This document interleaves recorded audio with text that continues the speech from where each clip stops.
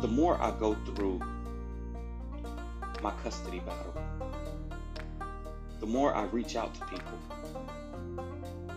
the more research I do, the more I realize that I am not alone. The more I realize that this is almost normal for men to go through. What is marriage in 2020? What is divorce in 2020? Does it benefit men to get married, or does it benefit women?